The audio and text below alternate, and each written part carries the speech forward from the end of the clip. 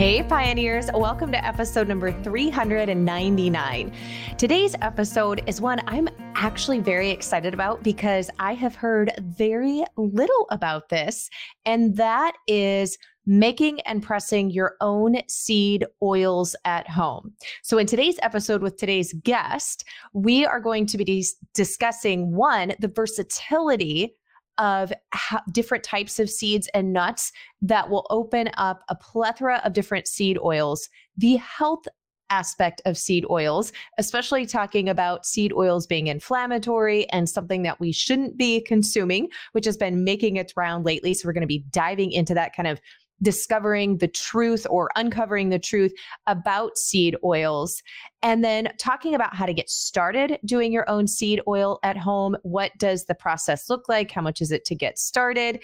As well as the best seeds and or nuts to start growing yourself at home to make your own seed oils. And one of the things that I'm super excited about this topic is one of the areas that I think for those of us who are homesteading and looking to be very self-sufficient, unless you have animals such as pigs for lard, beef for tallow, or a dairy cow or a dairy goat where you're able to get the cream and make butter or ghee, it's actually pretty hard to get enough fat off of a small homestead to be able to provide for your family without outside supplementation. So coconut oil is something that we buy. I actually buy some different seed oils, avocado oil, grapeseed oil, sesame oil, peanut oil, that type of thing. But I didn't even realize, and I'm not sure why, that I could actually make my own seed and nut oils at home,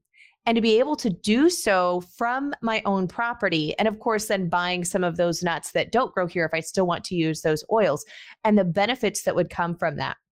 So today's guest, I'm really excited to introduce you to, and that is Bevan Cohen. Bevan and his wife live on a small acreage homestead in Michigan. And he is also the author of The Complete Guide to Seed and Nut Oils, Growing, Foraging, and Pressing, as well as The Artisan Herbalist and Saving Our Seeds. And you are going to just adore him as much as I do. So I'm super excited for us to dive into today's episode. Now, we're going to be talking about a lot of things. We're going to have some links to different things so you can access those and find them at melissaknorris.com/399, because this is episode 399, just the numbers, melissaknorris.com/399. And that will get you access to all of the different things that we are talking about. So without further ado, Bevan Cohen, we are welcoming to the podcast. Well, Bevan, welcome to the Pioneering Today podcast. Well, thanks for having me. I'm excited to be here. Yeah, I am too, because I think this is a topic that is not really talked a lot about within at least my realm, the homesteading realm. And I didn't actually even realize that this was a possibility. So I'm super excited. So first off, though, tell me why and how you got involved with seed and nut oil production. Sure. So we started our oil adventure just over 10 years ago. And, here at Small House Farm, a big thing that we try to do is to live a more simple, sustainable lifestyle. And, to do that, we try to grow our own food, obviously. We have an herbal apothecary, all these sort of things. And in researching ways that we could really access our own staple foods. So that's really what it comes down to, when we think of things like beans and grains and that sort of thing. But oil is a staple food. And think about how often we use oil in the kitchen or in the apothecary or whatever it might be daily, right? So how could we have a sustainable food system here at home or even in our community if we weren't discussing the importance of locally produced oils? So for me, it seemed like a no-brainer. I was like, we got to learn more about this. And I didn't know anybody else doing it. I couldn't find any information anywhere about it. And so when we jumped into this, we jumped into it blind. We really, it was a lot of trial and error. It was a lot of failure, but all good things in life come from failures in the end, right? That's how we learn. So inevitably now, just this last year, we came out with my book, It's the Complete Guide to Seed and Nut Oils, to help people learn how to press their own seed and nut oils, because there was no resource like this when I got started. We were flying blind learning how to do it. And it's actually, believe it or not, an incredibly simple process that anybody can be doing at home. Everybody should be doing at home. Okay, well, that gets me excited because I love things that are simple and easy. And you're right, the fat source, because we raise pigs, and so I have, my own lard. And then with the beef cows, we have the tallow. But I like to have other oil options. I mean, I do love lard. And of course, butter. I like, those are the two that I think are probably the most easiest produced, or maybe I shouldn't say easiest, most commonly produced on a homestead is going to be lard, tallow, and butter. So having the availability, though, to have other ways of creating oil at home, I think it's really exciting. So I think a lot of people think that seed and nut oil use is a relatively new thing. And there's some more questions about that I want to dive into. But first is, how have they historically been used? Is this a historical food, or is this something we kind of did more in modern agriculture? It's very historic, as a matter of fact. So let's, some of the great seeds that we could talk about here. We could talk about olives, which is an oil that we can press right at home. And I mean, they've been pressing olive oil for a long time, right? They even talk about olive oil in the Bible, which that's a long time ago. They have been pressing mustard seeds in India for its oil for about 4,000 years. We could think about flaxseed oil. They've been producing flaxseed oil in the area of the world that we now call Syria. For archaeological evidence points back to oilseed production 5,000 years ago. So seed and nut oils is a very ancient thing. Seed and nut oils is almost as old as agriculture itself. So it's definitely not a new idea. It is something that people have been doing as long as they've been growing oilseed crops.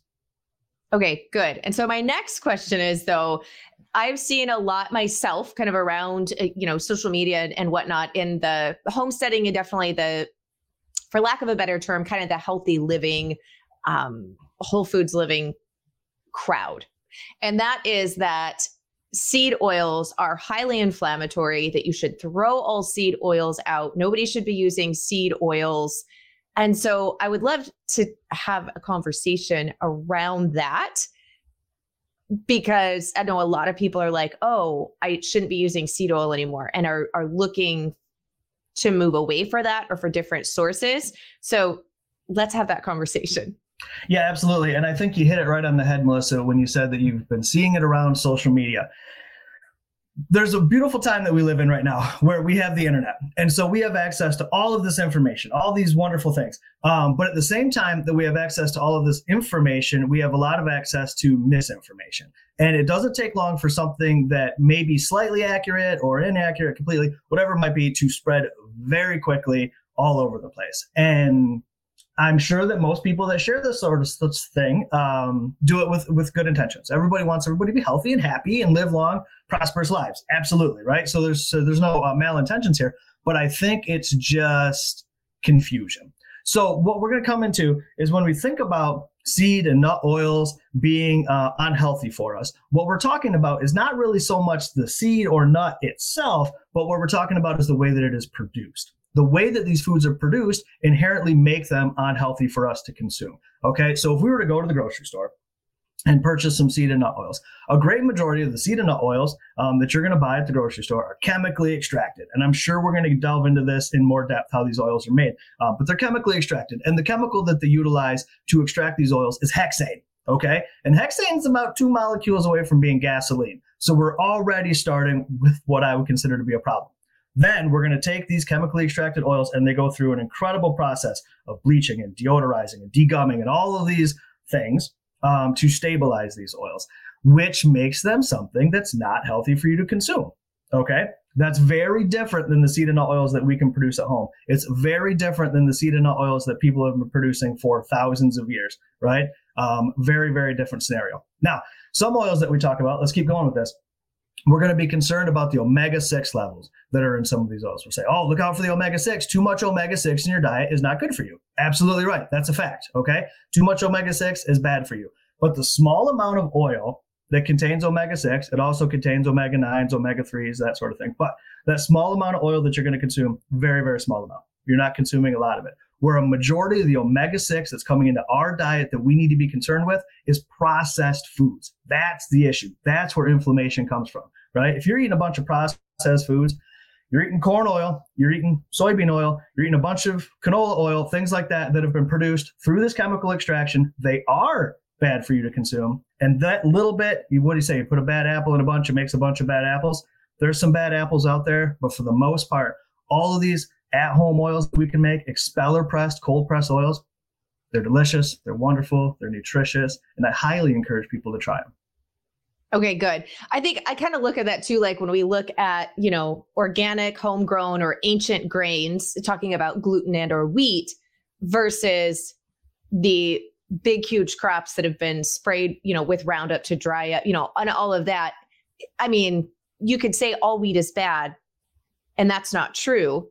Right. But I see where people have drawn that from. So it feels like this is very much the same type of case. Absolutely right. Yeah. I mean, so people have been pressing oil for a very long time.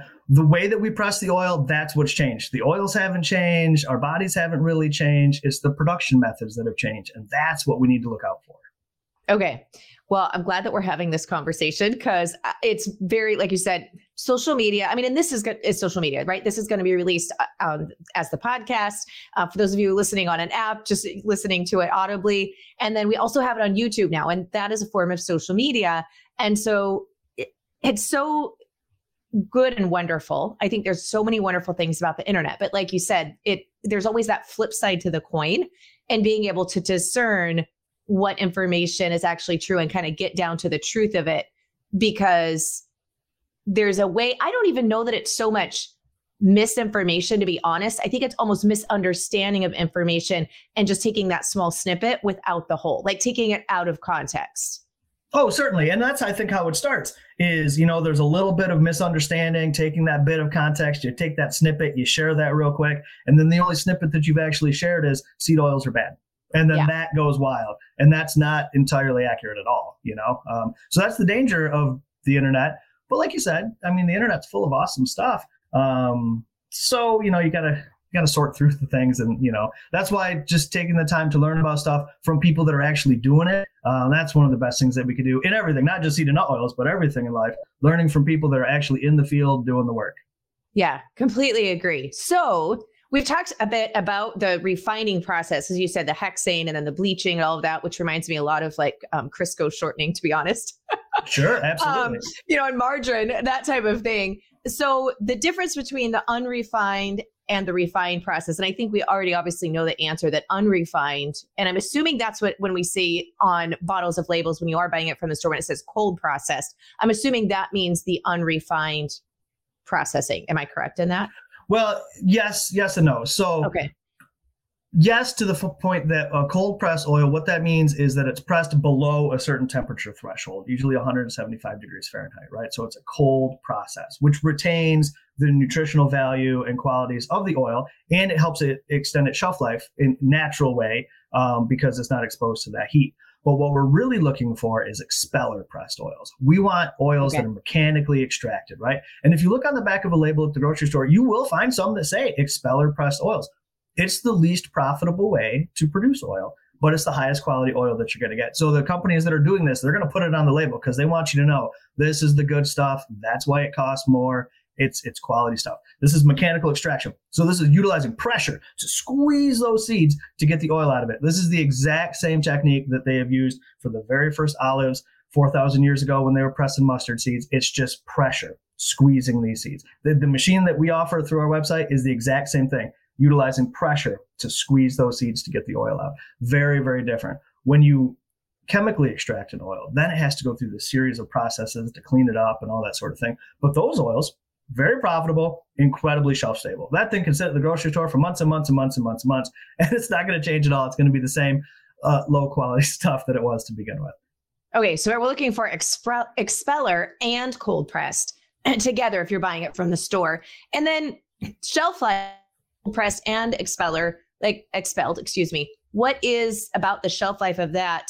Because we know the other will sit there forever, which we also know is not necessarily a good thing, even though homesteaders are big on food storage. What can you kind of expect for a shelf life, though, on cold pressed and expelled? Yeah, that's a good question. And that's going to vary from one seed to the next. Each seed's oil is going to be composed of a different long chain and short chain fatty acids, which is going to affect its shelf stability. So in the book, for each of the oils that we talk about, I talk about the proper temperature to store it at. Some can sit on the counter, some should be cool, dark place, some should be in the refrigerator, whatever, to extend that shelf life to get the most out of it. But what I think is so great about pressing your own oil is the shelf life of the oil itself isn't what really matters. What matters is the shelf life of the seed and nuts, right? And the seed and nuts are easier to store and they last a lot longer. You don't want to just press a whole year's worth of oil and try to store a year's worth of oil. That seems counterproductive to me. We might as well just go buy oil at that point. You can press a week's worth or a month's worth of oil at a time, and that doesn't take a very long time to do. So it's not a lot of labor, and it's easier to store the seeds and nuts than it is to store the oil. So you bring in your yearly harvest and you press as needed, and that way you've always got the freshest, most delicious oil that you can get your hands on. Okay, which brings me to my next question. I'm very intrigued. I didn't really even realize, to be honest, until you emailed me that you could do this at home. I was just envisioning that you had to have would be a very involved process, probably very expensive equipment, maybe needing like a whole room with a vat. I don't know, it just never even crossed my mind. So for oils to be pressed in a home kitchen, what is your cost setup looking like? I mean, is this going to be something that's really expensive to get started? And like you said, you could do it really fast and do a week's worth at a time or a month's worth. Kind of walk me through what it looks like to get set up and all those things. Sure. And this is a fun question. When we first got started here at the farm, we bought this place just over 10 years ago. And one of the things that I would do was go through the grocery store and see the things that we would buy or that we would use on a regular basis and really analyze, well, how would I just do that on my own? How would I do this on my own? And when you get to that aisle of oils, that was such a mystery, right? It was like, how does this even happen? Like, what kind of equipment does it take? Is it a big room? Is it a vat? Those sort of questions, right? So when I started to delve into it, I was shocked to see how simple it can be. So on our website, we offer the oil press that you need. It comes with the book. You can buy it with or without the book, whatever. But the oil press you need, and it's $200. And that's all that you need to get started. So you get this simple, it's a hand-turned, very simple machine. You can see pictures of it. There's pictures in the book. There's 3 main parts. It's the main body, the turn crank, and a graduated turn screw. That's all that comes to it. So you have the initial investment of a couple $100. You got to get the seeds and nuts, right? Whether you're going to grow them, purchase them, or forage them, whatever it might be. Maybe a bucket to store it in, a funnel. Very little investment. What I found, so when we started doing this, I have this inevitable problem where I always try to scale everything up too big, right? It's in a former life, I used to do marketing for an insurance company. And those things that have been programmed into my brain still bigger, right? It's the American way, bigger and better. So when we started doing this, we started off with the hand cranked oil press and that sort of thing. And we scaled this thing up into a business. And it got way out of hand.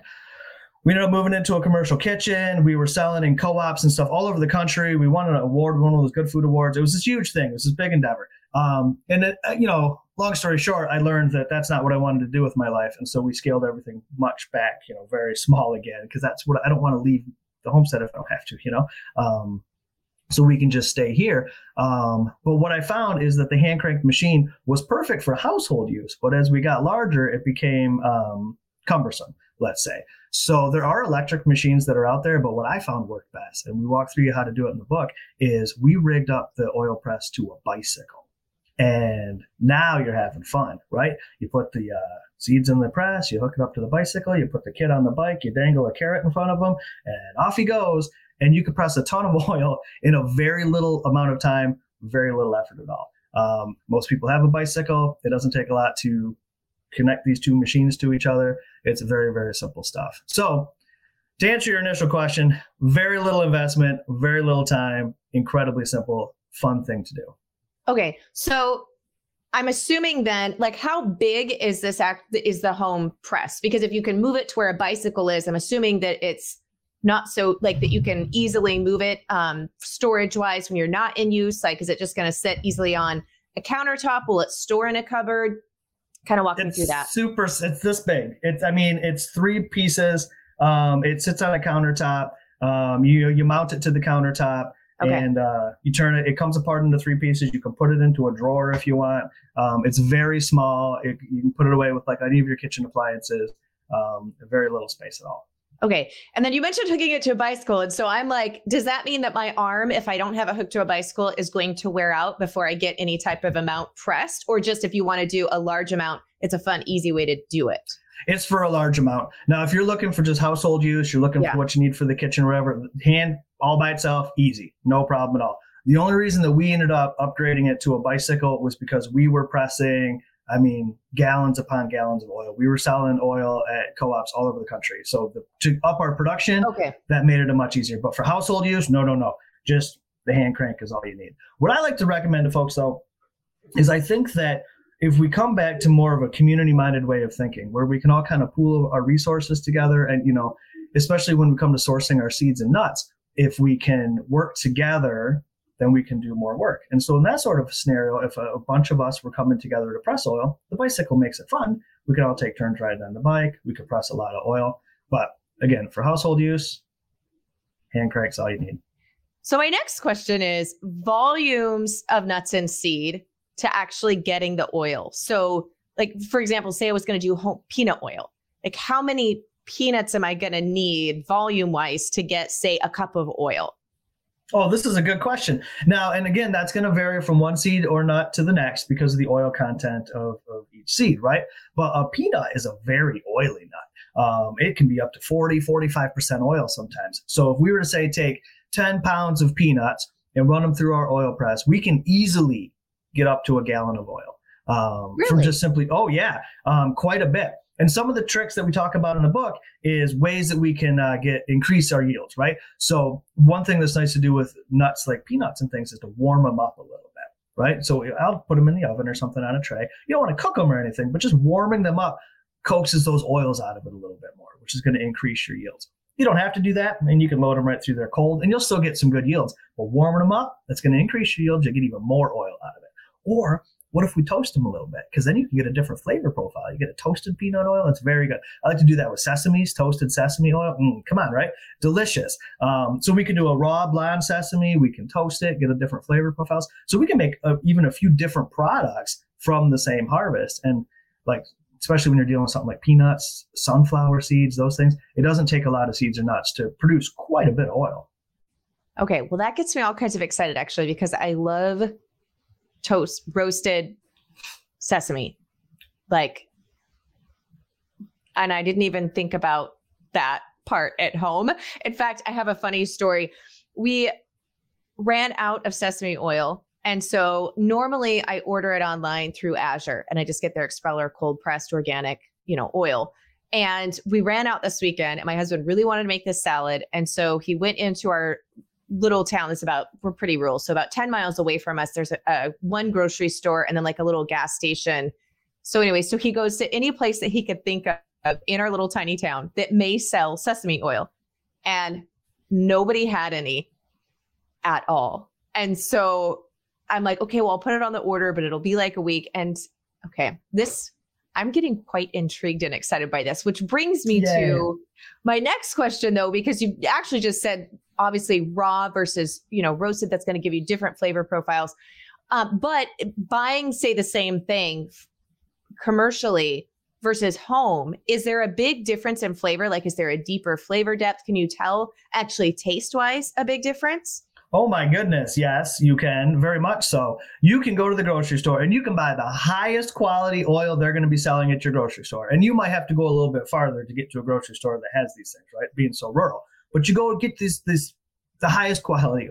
And now I'm going to tell you the best case scenario, and we're being so generous with these folks at the grocery store, that thing on that shelf has got to be at least 6 months old. Okay. There's a lot of shipping and movement that happens when you do these oils. You get the best one you can get. You put all your money down, get this thing.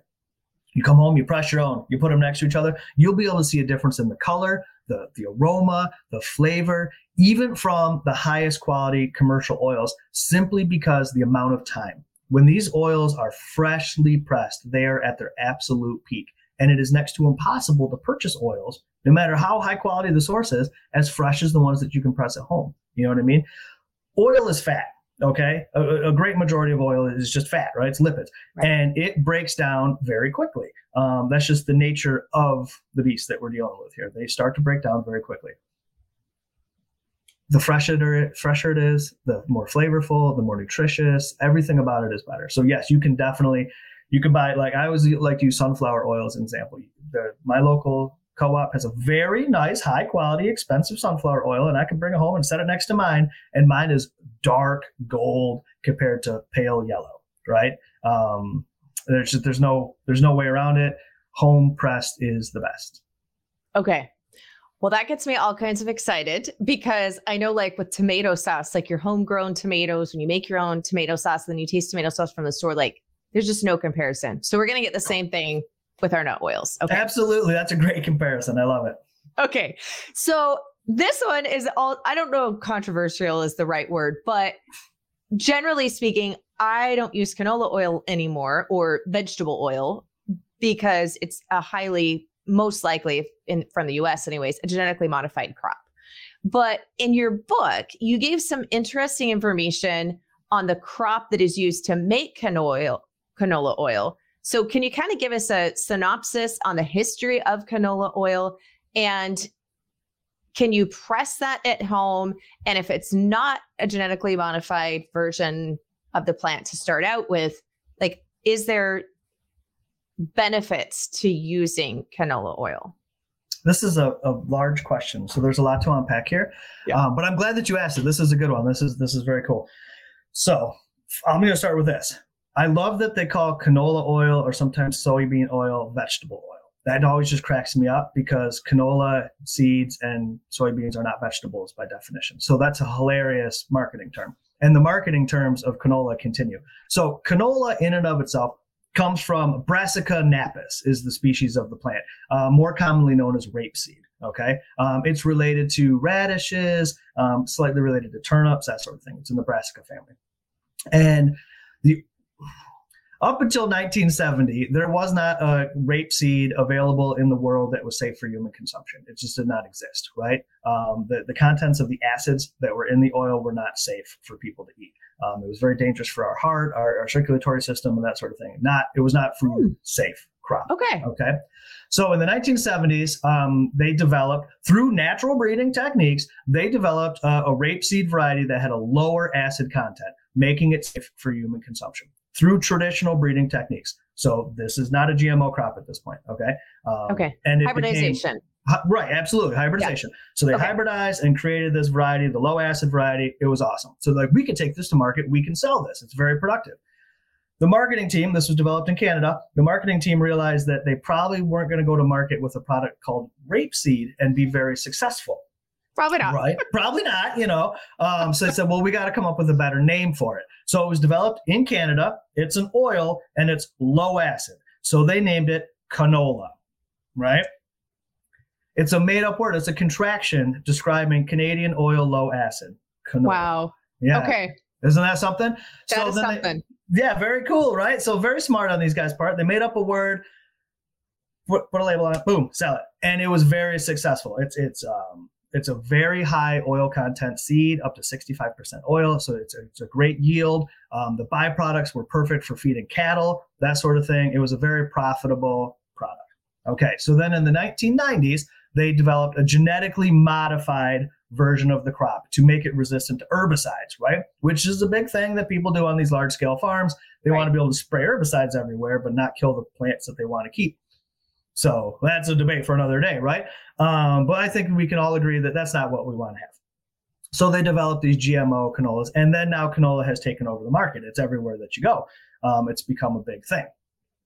But if we remember, in the 1970s and 80s, canola was a very successful non-GMO food product. And there are non-GMO varieties of canola that still exist, and they're readily available. If you search for them, you can find canola oil made commercially, organic, non-GMO canola oil. It exists. You can get it. You can also get the seeds, and you can also press it at home. And being 65% oil, you can get a lot of yield from your own homegrown canola, right? Okay. Now that it's been developed to have the low acid, it's safe for human consumption. These older varieties are non-GMO, so it's safe for human consumption. And we can certainly press these at home if we want. They're very similar to a mustard seed. They're very similar. They grow in siliques. They're very small seeds. So you have to have a good plot to be able to produce enough to get a decent amount of oil, most certainly. But it's a great oil. What's nice about canola oil is that it really does well for cooking. It's a high heat type of oil, so you can fry with it, saute with it, all those sorts of things, and it's not going to break it down. It's great topically. You can buy a lot of topical skin products available on the market that have canola oil in them. It's really, really good for your skin. It's emollient, it's moisturizing. So you do find it, and you can make your own topical products right at home. You don't have to purchase them. So canola oil, long story short, if you get the right varieties, they're perfectly fine for you. But you do have to hunt for them because they are not as readily available as these modern GMO refined oils that we don't want to mess with, right? Yeah. Okay. That's very fascinating. We just last month we were doing the Modern Homesteading Conference, actually a little bit over a month now, in Idaho. And on our way over there, I live in Western Washington. So we were going through Eastern Washington and obviously into Idaho to get there to the conference. And there was these large fields of just flowering yellow. In fact, I told my husband, I said, I can't tell. It's not broccoli, like it's not, but it looked like a brassica that had bolted, went to flower, and just massive fields of them, beautiful, just like these seas of this bright yellow. But I was trying to figure out, like, why on earth would a farmer let their crop bolt like that before harvesting it? Because I knew it was a brassica by looking at it as we were just driving past. And so we got over there, and then I asked Katie, my co-founder, I'm like, I don't understand, like, why would all of these farmers let it, like, what happened to these fields? And she started laughing. She goes, it's canola. And I'm like, I didn't realize it was actually from the brassica family. So now that you shared that and the history of it, I'm like, okay, I see why it rose to popularity because my cows love brassicas. In fact, when any of them bolt, that's what I do is I just pull the plants up and go and take them out to the cows, and they will, like, they can smell it coming in the wheelbarrow, and they will just come and mob the wheelbarrow to get at the brassicas. They love them. So I never considered, though, really trying to grow it at home. I'm quite intrigued.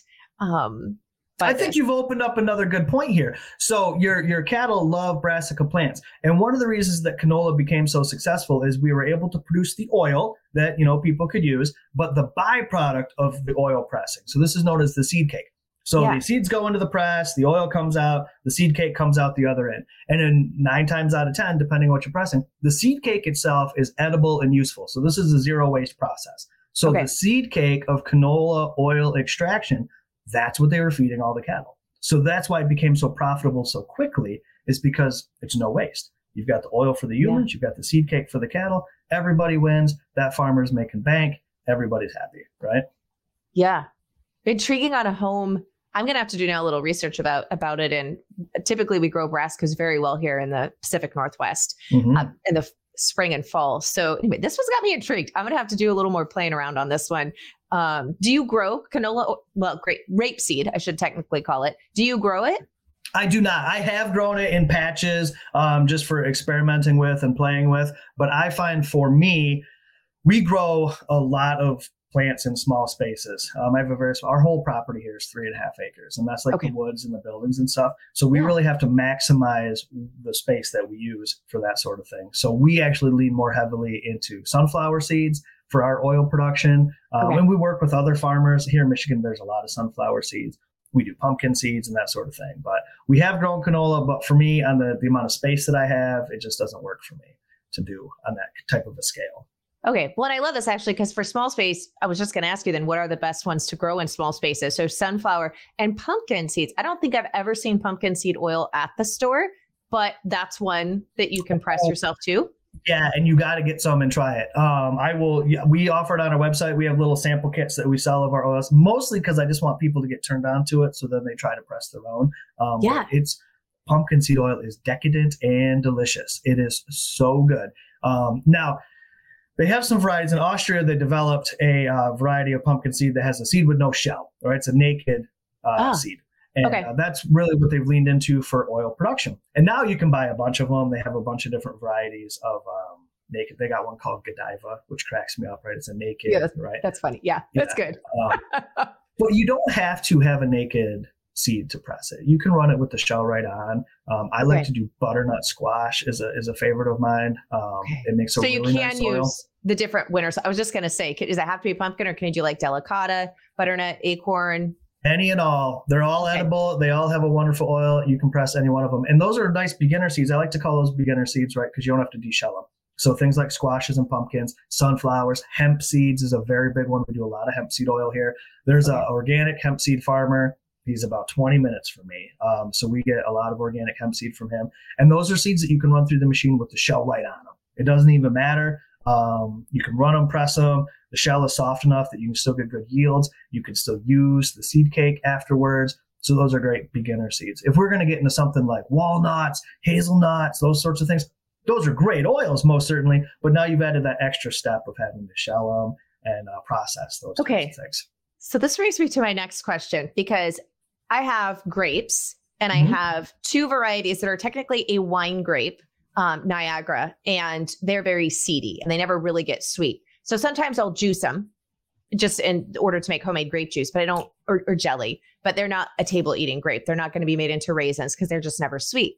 However, they're quite seedy. So in order to get grapeseed oil, like, would it extract the liquid and only push out the oil? Like, how would I take my grapes and make grapeseed oil from my grapes? Like, what's that process? Sure. So that's a good question. Now, grapeseed oil is typically made from the grape seeds left over from the winemaking process, right? So they've kind of separated out already. Right. So it's already the waste product, so to speak, of wine production. So they've already been smashed through screens, essentially, to separate the seeds from the pulp. The trick with grape seeds, and this is totally unfortunate because here in Michigan, they grow a lot of wonderful wine grapes, is that the oil content of the grape seed is so low that the only way to get a useful extraction from it is utilizing high amounts of heat. It takes a lot of heat to get the oil out of it. So they're not cold pressed. So you see a lot of people like to use grapeseed oil, for topical products and that sort of thing, and it's nice for your skin. It's exposed to such a high heat that all of the nutritional content of that oil is completely degraded except for the vitamin E. Everything else is pretty much ruined in that oil. But it is high in vitamin E, and vitamin E is great for your skin, and that's why people like to use grapeseed oil in topical products. It's a light, easily absorbed into your skin oil. It's high in vitamin E. It's wonderful for your skin, most certainly. I lean into using sunflower oil topically, though, because I can cold press it. It's high in vitamin E, but it's also high in a bunch of other nutrients that I don't degrade through the heat process. So I like to use that topically. But for each of the seed and nut oils, now in the book, what we do is there's 18, I believe, seed and nut oils that I get in depth with. Some history on them, how to grow them, how to process them, how to forage them, pressing, storage, everything in the world that you'd ever want to know. And then there's, I'm going to say maybe 28 other oils that we get into that are a little more novelty, off the wall type of things, a little unexpected, that I just want to make sure everybody knows about, that we give brief passages to, just enough to get you started with them so you can learn about them. But we lean into the 18 big ones. And I included grapeseed in there, even though it is one that can't quite be cold pressed, because it's one that we're all very familiar with. So I have a question on that, because I actually buy grapeseed oil and it says it's cold pressed. Are they lying, or there's just a few places that do that? If they are cold pressed in grapeseed oil at less than 175 degrees, then it's not very profitable for them to do that, because the yields are so low. I'm not going to say that anybody's lying, because we would never want to believe that to be the case. But it is it's incredibly unlikely. Let's say that. Okay.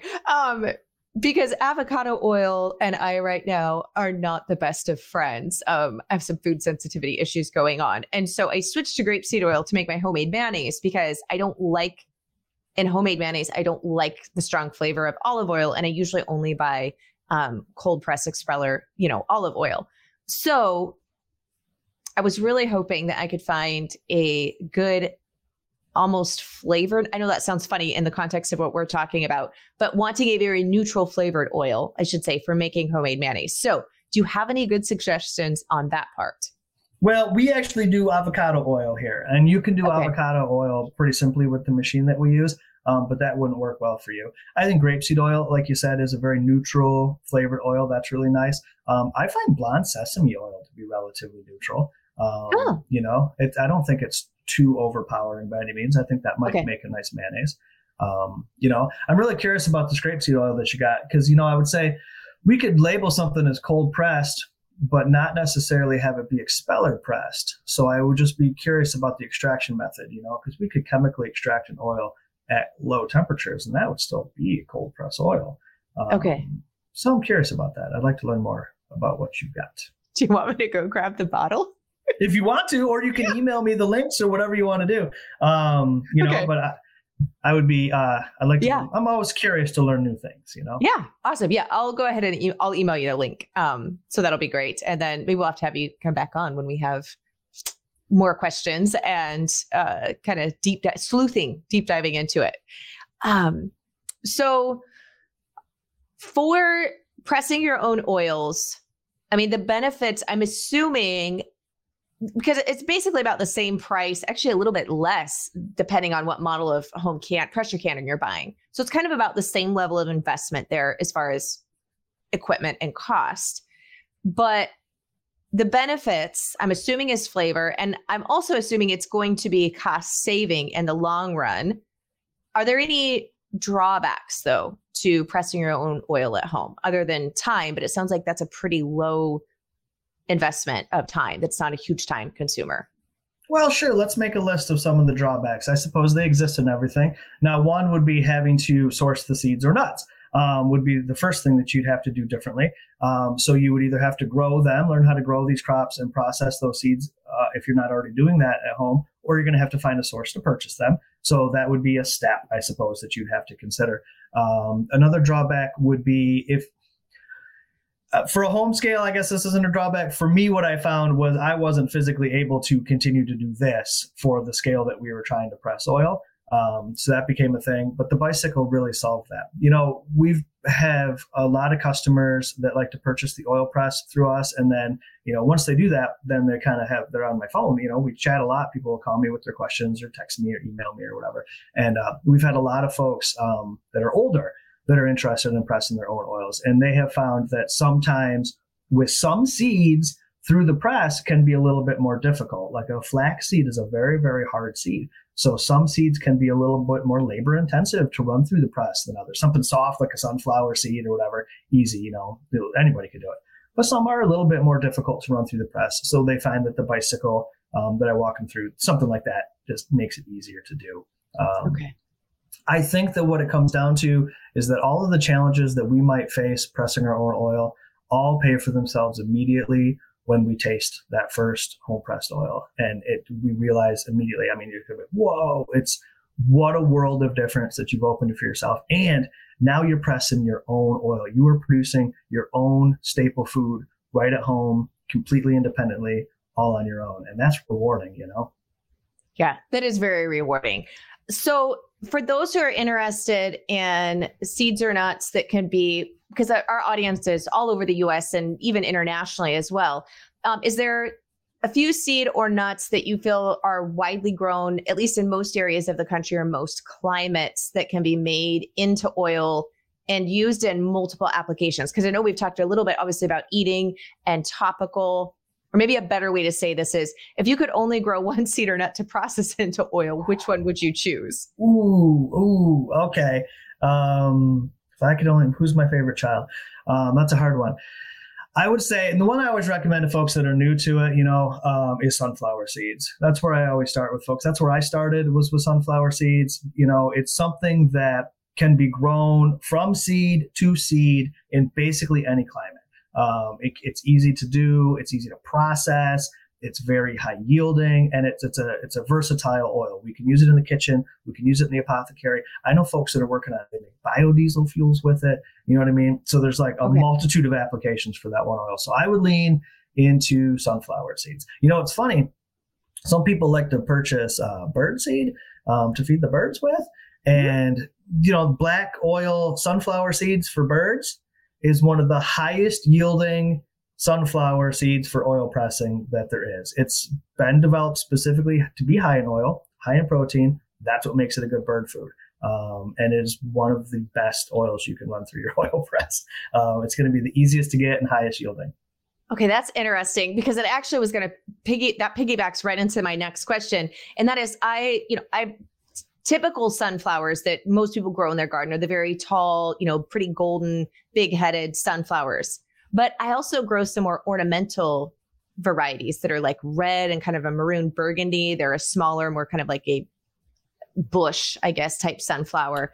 Oh, sure. Are all varieties of sunflower edible? Yes, absolutely. Okay. All Helianthus are edible. All of those sunflowers. Now, what you're going to find is from one to the next is the oil content's going to vary though.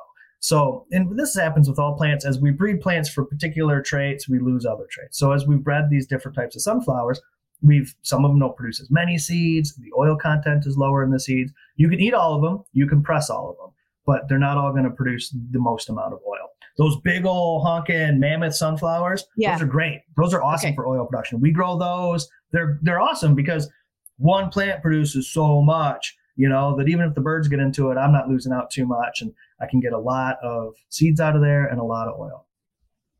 Okay, good. Well, some mammoth sunflower seeds are on the ticket for next year to grow. Well, this has been, there's so much more I'm sure we could talk about. We've been on here for quite a while. Where's the best place? I know you mentioned your website. So the name of your website or the best place for folks to connect with you to dive deeper into pressing their own nut and seed oils at home. Absolutely. If folks want to connect with me, they can find all of our links to everything that we do, including purchasing their own oil press at smallhousefarm.com.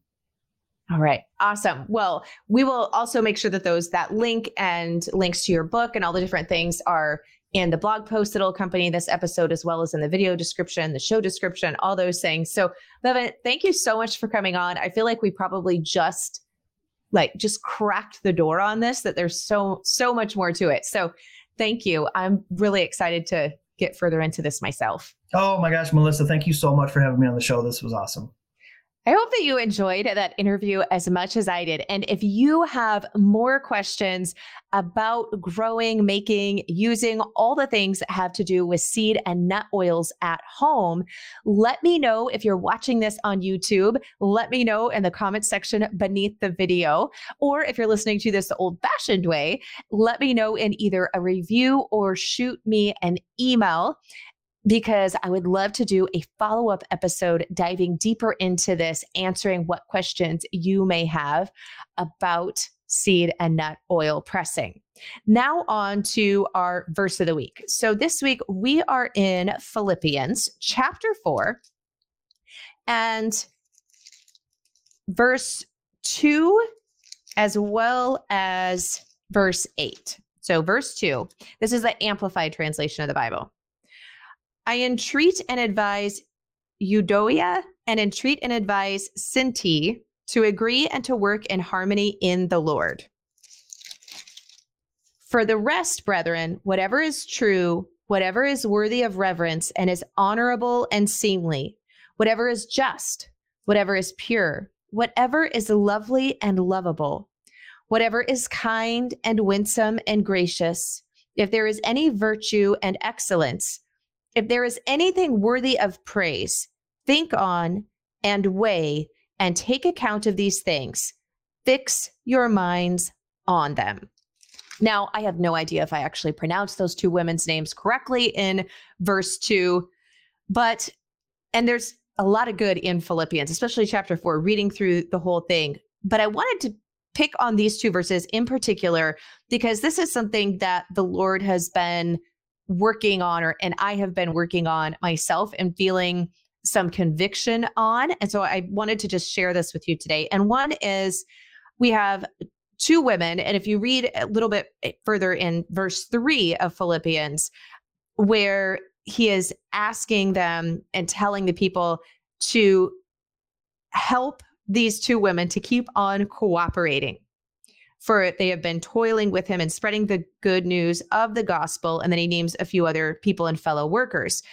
And what I find interesting is, of course, you have the edict to the two people who are obviously in some type of conflict, right? They're not getting along. Something is going on, but they are sisters in Christ. So they each have that responsibility to try and get along. And I know there are some personalities, there are some people, like there's all kinds of different circumstances, right? And we aren't given the exact circumstances of whatever went down with these two ladies in this particular verse. But I bet that both you and I know for myself that we can think of, and immediately some people come to mind that we do not get along with for whatever the reasons may be. It might be we just have a personality conflict. It may be that there was something that happened in the past that we're feeling hurt from. They just don't like us. There's all different things, right? But all of us can relate to that and probably have at least a few people in our lives that we don't really care for or have a hard time getting along with, or we just try to avoid them. And so each person has this where we're supposed to get along, especially within the body of Christ, and even to those who aren't Christians, right? Even more so in order to try to get along with them. Now, don't hear what I'm not saying. I'm not saying, people love to take this kind of out of context and say, oh, well, you shouldn't stay in an abusive relationship. You shouldn't, blah, blah, blah. That's not what we're talking about here. But each person has that responsibility. And of course, we can't make the other person get along with us. We are only responsible for our own actions, our own words, our own thoughts.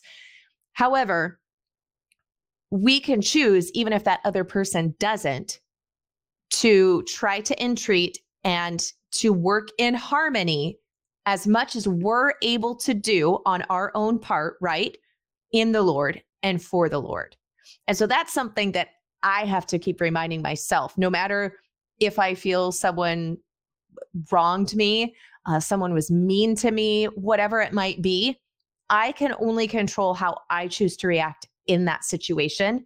And if they are a fellow Christian, sister or brother in Christ, I am to try to get along with them and work with them in harmony in the Lord.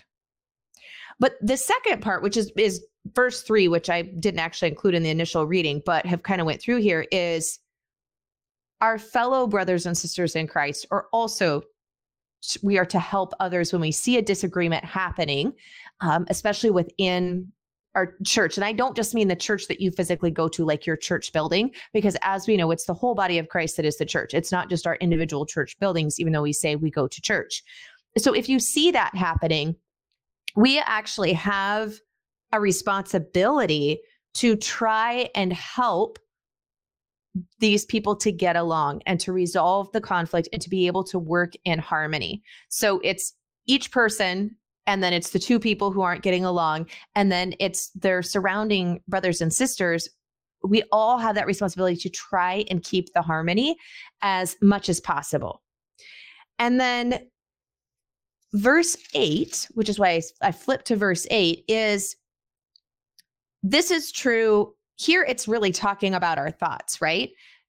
On what we think about. Because if we are thinking on a troublesome situation, that tends to stir up our emotions. So in context of thinking back to somebody who I have had been hurt by, we've had disagreements, etc. If I continue to replay every grievance and every wrong word that was said or everything that was said that really hurt my feelings or actions that were taken against me, and I continue to just think on those over and over and over again, what am I breeding? Well, I'm breeding the hurt. I'm bringing the anger, all of those things. I'm not thinking on what is pure, what is worthy of reverence, what is honorable, what is seemly, virtue, all of those things.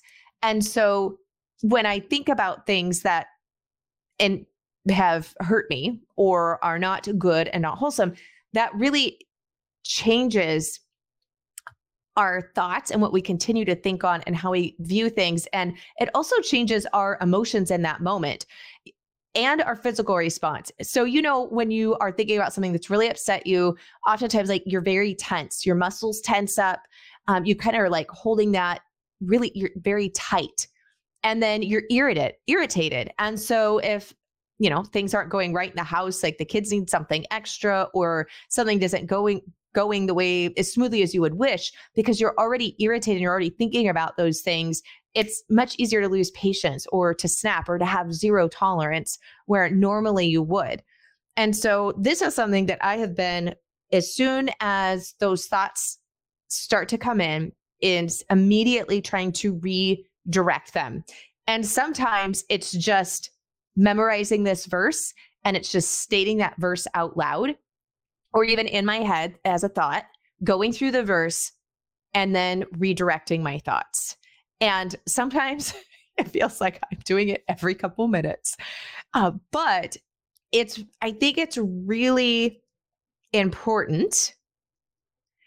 And obviously because it's in the Word of God, but there's a situation that I've been dealing with where this is very applicable, and God keeps bringing this back up.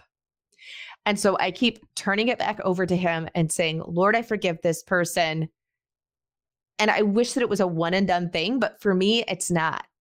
As soon as it starts to recall in my memory, I have to continually lay this back down at his feet, pray for them and pray for myself, and try and refocus my thoughts. So I share this with you because surely I'm not the only one who is dealing with it.